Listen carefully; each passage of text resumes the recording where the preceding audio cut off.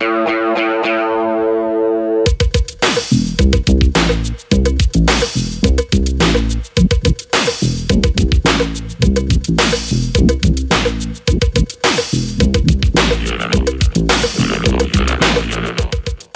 to Vegas Inc. Radio. I'm Dylan Goldberg, host of the show and business editor of Vegas Inc. and the Las Vegas Sun. Over the next half hour, we'll be discussing all things cancer and the progress the Cancer Treatment Centers of America is making.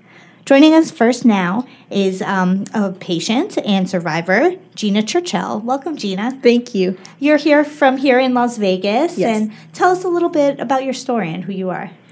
Well, I am a Las Vegas native, and I was diagnosed with pancreatic cancer in 2011. Decided to go to the Cancer Treatment Centers in 2011 after a surgeon told me that he was going to wait and see what happened with my cancer. And you weren't willing to wait? That seems crazy. Yeah, I know, right? No, I just decided that I wanted to be a little more progressive. Absolutely. And why Cancer Treatment Centers of America? Actually, my mother-in-law saw a commercial at about 4 a.m., and so we decided to call, see what it was all about, see if it was going to be an option. And it wasn't the first option. We had many options available, but it was someone from the hospital that followed up and continued calling me to make sure that I was okay, and that's what brought me to the hospital. Wow. And so we talk a lot about medical tourism here in Las Vegas, but you sort of did the opposite going to Arizona. Was that a hassle? I mean, would you have preferred to get treatment locally, or was it whatever it takes? You know what? It really was whatever it was going to take. And their facility is amazing. The hospital is, you really have to go to experience it. Just walking through the doors, you feel like you're in safe hands, and everybody is really very caring there. So. And most importantly, how are you doing today? I am good. I'm actually now a 2-time survivor. I was diagnosed in 2012 with thyroid cancer, so they are taking very good care of me. Well, that's wonderful. I'm glad to hear you're doing well. And now you're sharing your story with others. You're a spokeswoman of sorts for CTCA. Yes, I am. And in a couple days, you're going to be speaking here at the Palms at the OMG Cancer Summit for young adults. Yes. Tell us a little bit about what the summit is and what you're going to be talking about. The summit is really a gathering of patients and caregivers and physicians and pretty much anybody who's been affected by cancer. It's for young adults because really I think that when you think cancer, you think, older people or younger people, and really you don't expect survival. So what the OMG Summit does is gives hope, and it allows all these younger people who are working with kids who are starting careers and things like that, it gives them a forum to where they can learn from one another and bounce back and learn about what new technology there is. Absolutely, and we'll be talking to a doctor later about the new technologies they're doing at CTCA, but young adults account for 72,000 new diagnoses every year, and that's one every 8 minutes. It's pretty staggering. It is. You're going to be talking about parenting with cancer. You have 4 children, I hear? I have 4 children, so yes, and our kids came along on this journey unwillingly, but they've been troopers, very, very brave. How old are they? They range, 22, 18, 12, and soon to be 10. Oh, that's wonderful. And what are some tips? There's obviously, unfortunately, a lot of parents going through this right now. What tips do you have for the parents and for the kids, I guess? Honestly, for the parents, don't keep your kids in the dark. Make them aware, because I think if you shadow it and don't really come up front, the kids become afraid. It becomes fearful. We really involved the children and allowed them to be proactive with us. We allowed them to ask questions, and to know what the reality of the situation was. And on their own, they've each done their own independent research, and so I think that by not keeping them in the dark, we really helped them. Well, you make a good point, because now with the internet, I mean, unless you have a 2-year-old who can't get on the computer, most kids can go Google cancer, and that's pretty scary, I would imagine. Absolutely. I think there are some 2-year-olds that can Google cancer. Yeah, that's probably true. You're right. And there's so much information out there. and it's not always good information. You hear the word cancer and it brings out the worst. It really does. And so, allowing the kids to disseminate what information is real information, from what they find on the internet and everything, it really keeping them involved is the key. Absolutely. And any advice for the kids, how to cope with this or deal with, relate to your parents who's going through this? Yeah, you know what? My husband, his mom is a 9-year colon cancer survivor. My mother is a 1-year breast cancer survivor. Uh-huh. So from that aspect, ask questions, and even for my kids, and it's okay to cry. I think that's what my husband and my kids hid from me for a little bit, that they were scared and that they would cry and everything. But it's okay. Like it's scary. It's a scary situation. Absolutely. And, you and your family are doing great, thank God. Any advice for patients, how to stay strong during this? I really break down. Or maybe not, right? It's you want to stay strong for everybody else. You want to think ahead. Your mind is going in all these different ways. Take some time to just digest everything and understand and be diligent. If a doctor tells you no, or if he says something that you don't agree with, question him. It's your life, and you really have that option. Absolutely. I think that's a huge piece of advice. You hear so much, you have to be your own advocate. And it sounds like exactly what you did. If you had listened to perhaps the first doctor, you might not be sitting here. Is that a hard decision? A lot of people are intimidated. I think it is. Traveling out of state for medical treatment is scary in and of itself. You have to take everything into consideration. The traveling, how are you going to feel? Where are you going to stay? What about meals and just everyday life? But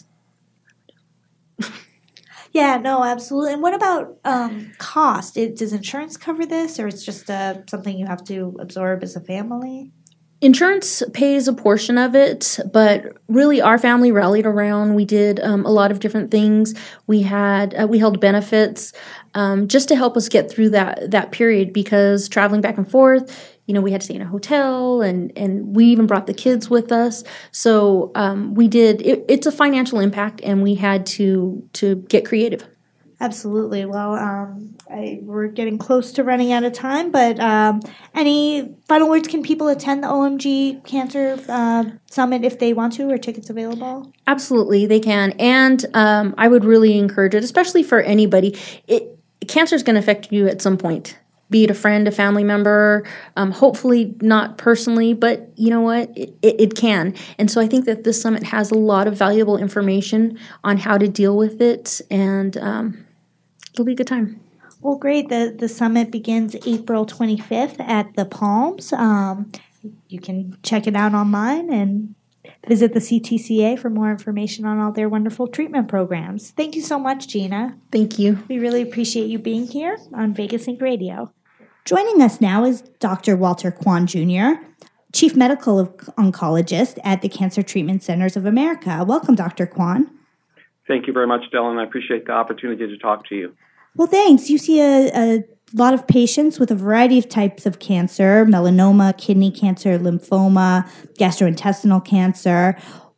There's advancements, I assume, being made every day at your centers and across the country. What should people know about cancer? Are we making progress in the battle? Yes, we are. We have 12 active clinical trials or new treatments for a variety of cancers, multiple trials for melanoma, kidney cancer, lung, colon, gastrointestinal, breast, ovarian, and prostate cancer.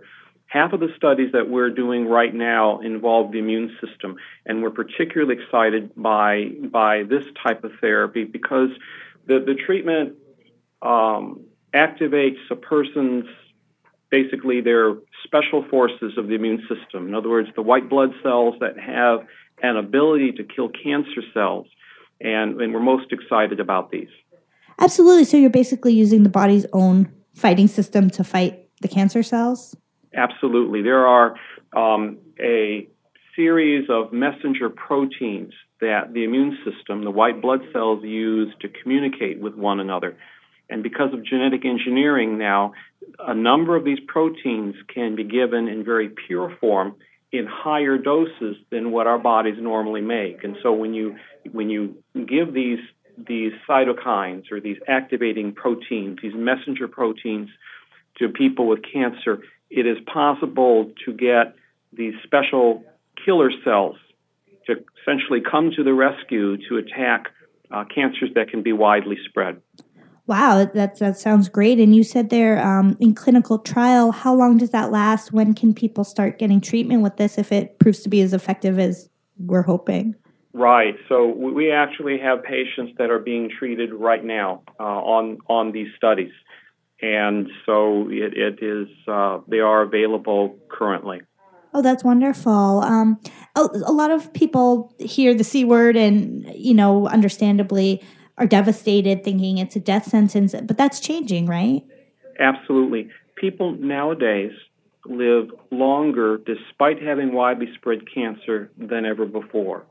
Newer treatments are making a difference, plus also involving an integrative approach where you manage people's symptoms that are related to the cancer, you involve a person's diet, you encourage exercise, and also their frame of mind all play a role. And particularly when we talk about immune system type treatments, where we say that to involve the immune system is like involving a person's army. It involves then all the things that the military would need to use, including leadership and supply lines and a wide variety of things. Wow. And what can people do to prevent cancer? I mean, it's more than just about medicine at this point, right? It sure is. And I think that things that people can do in general that are important, that would change the number of people having cancer annually in the United States, include a number of things. Not smoking cigarettes at all in any amount or using tobacco at all would dramatically change the incidence of a number of cancers. Not just lung cancer? Yes, lung cancer, kidney cancer, cancer of the pancreas, cancer of the mouth, cancer of the swallowing tube, cancer of the bladder are all associated with cigarette smoking, and other cancers may as well. Wow. And what about diet? You hear a lot about eat healthy, exercise. Does that really make a difference? Yeah, it's pretty clear that when you look at how people in other cultures and in other countries that have diets that are less that are heavier in fruits and vegetables and more in fiber tend to have less cancers in general than people who eat a Western diet that tends to be very, very, very red meat, very sugar oriented. Huh. And how is that changing the business of treating cancer? I mean, is CTCA incorporating dietitians and other aspects into your treatment plan as opposed to just the doctors on the front end that we think of traditionally treating cancer? Yes, absolutely. And one of the advantages that we have at CTCA is that for every medical oncologist, there's a team that's involved. So in other words, on my team, I have 3 care manager nurses who help make sure that communication is excellent between patients and families and medical staff and other professionals that help coordinate care. We have our own dietitian who sees each patient of ours at every visit to talk about things like increasing calorie intake or ways that certain foods may provide additional vitamins. We have a naturopathic physician who can answer questions about natural substances and supplements. And we have a mind-body team member as well that can help a person in terms of things of mental outlook and help improve the willingness to fight. So you're really treating the entire person, not just the organ or system affected. Exactly. I think that's an important thing. In other words, if you say, for instance, what what distinguishes successful football teams from other football teams. You say, well, gee, every team has the same number of players in the National Football League, and they have the same quarterback system and things like that. But the difference often is what's the mental outlook, what's the leadership, what is the intangible factors make a huge amount of difference. And we believe that just as well for treating cancer. So in other words, it's not just the medicines that somebody gets, but it's all the other things that contribute. We know that at least part of the fight is a mental, emotional type battle. And the saying goes that when a person has cancer, it affects the entire family. And so this is a wide-ranging kind of approach that needs to be emphasized. Absolutely. And you mentioned diet and our lifestyles, our Western lifestyles. It seems like you hear all the time more and more people getting cancer. Is this just because we can better identify it, or are rates rising, or are they falling because we're treating it better? Well, there's a number of different factors.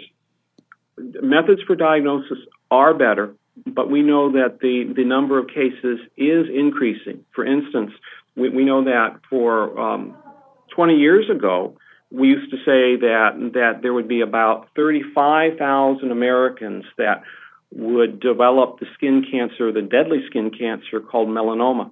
Nowadays, we find 70,000 people diagnosed annually with melanoma, and that incidence has been rising on an annual basis. And so we know that that's just one example of the cancer incidence increasing. Is that environmental or lifestyle or? Right. I think it's a combination of both for melanoma. For instance, we know that sun exposure is the highest risk factor for melanoma. And as we have issues with ozone depletion, we know that plays some role. We also know that because in general in our society, people tend to get a week's worth of sun exposure on a weekend. So in other words, the person who works in the office for 5 days a week and then on Saturday is going to do lawn work, is going to take the kids to soccer and watch them play, and then take another child to Little League and watch that child play, and then go home and be at the pool, and all the sun exposure is radiation exposure that puts a person at risk for melanoma.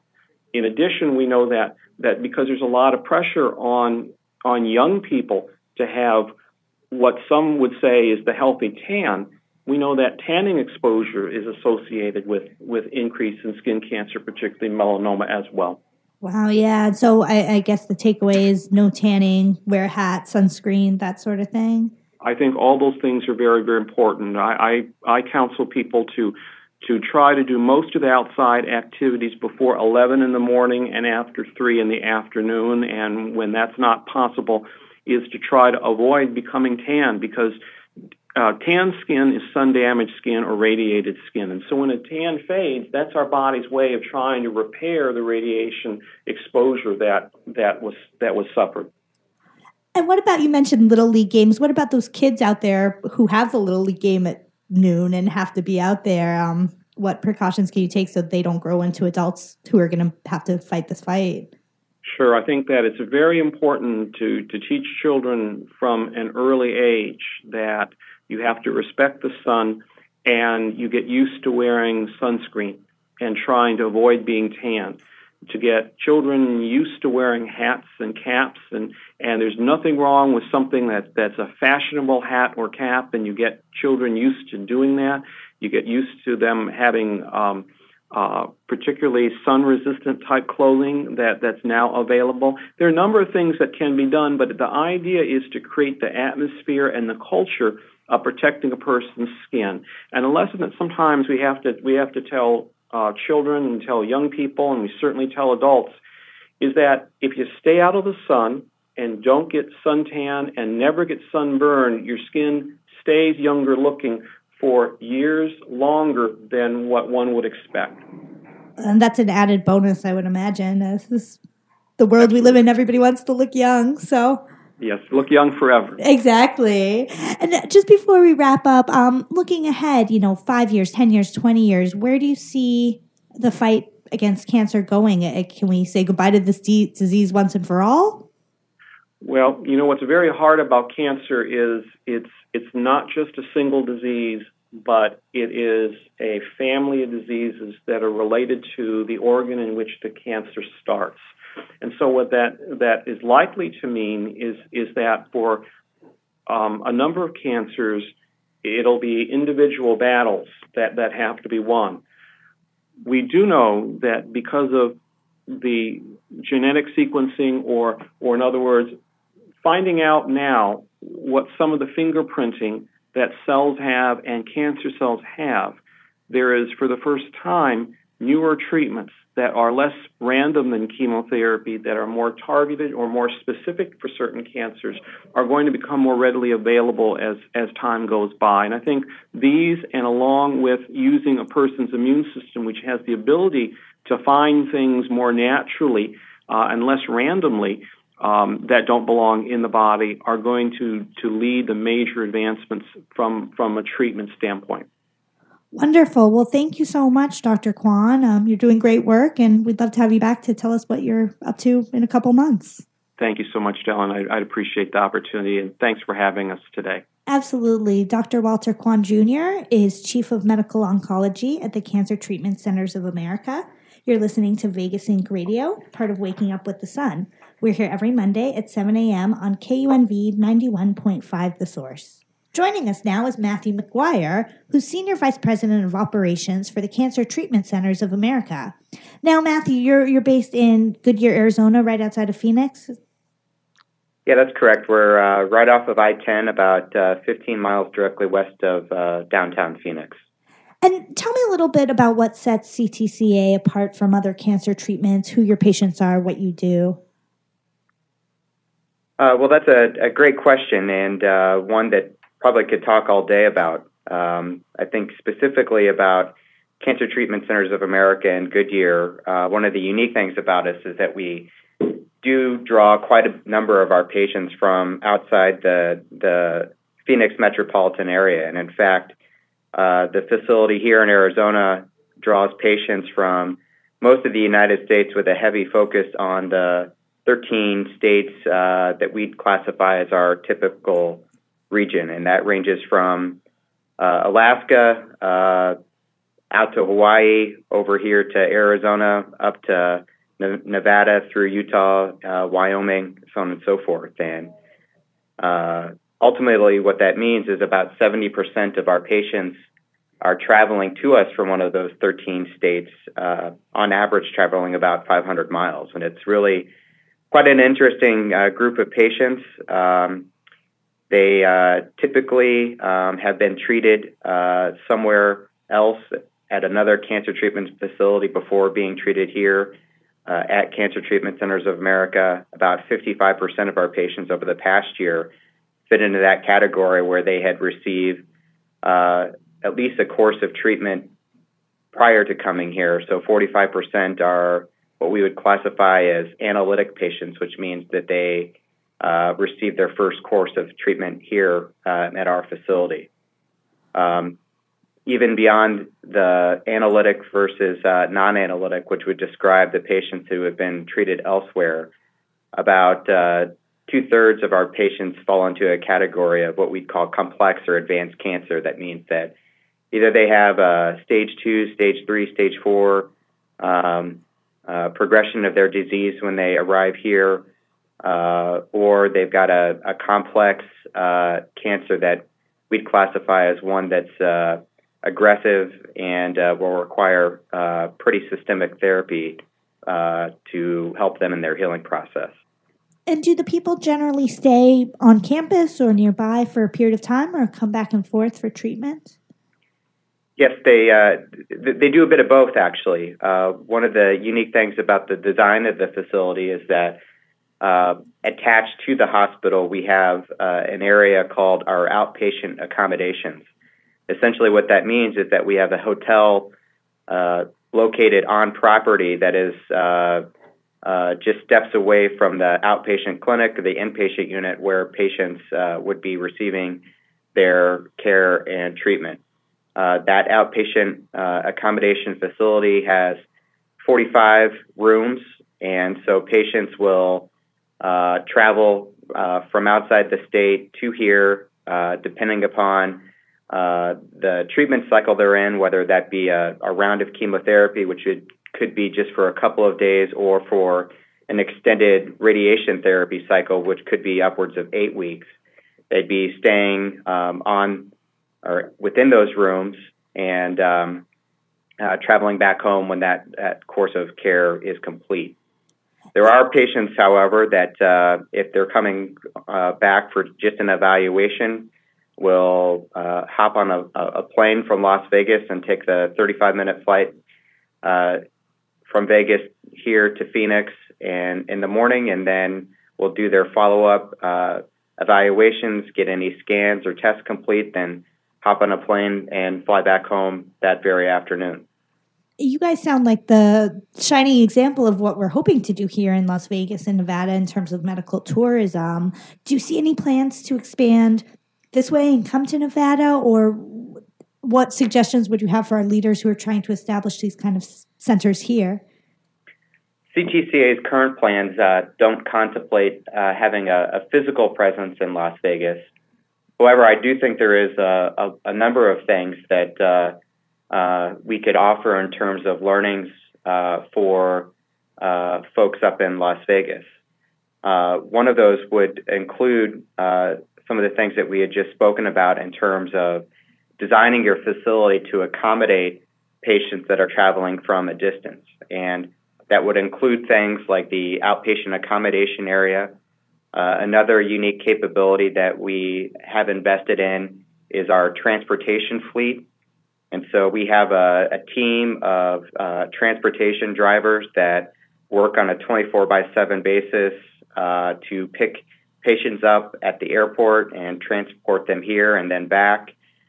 We also have a fairly extensive offering for patients when they have downtime for some of their extended stays here, where we'll take them to malls in and around town. And I think much like Las Vegas, Phoenix is in a very similar position where there's a lot to do here in the community. And so we really encourage our patients to get out and about and leverage the community that the hospital is within. Absolutely. And I bet it's obviously good for the city and the economy, but good for the patient. We just had Dr. Kwan who said, you need to treat the whole person. So that makes a lot of sense.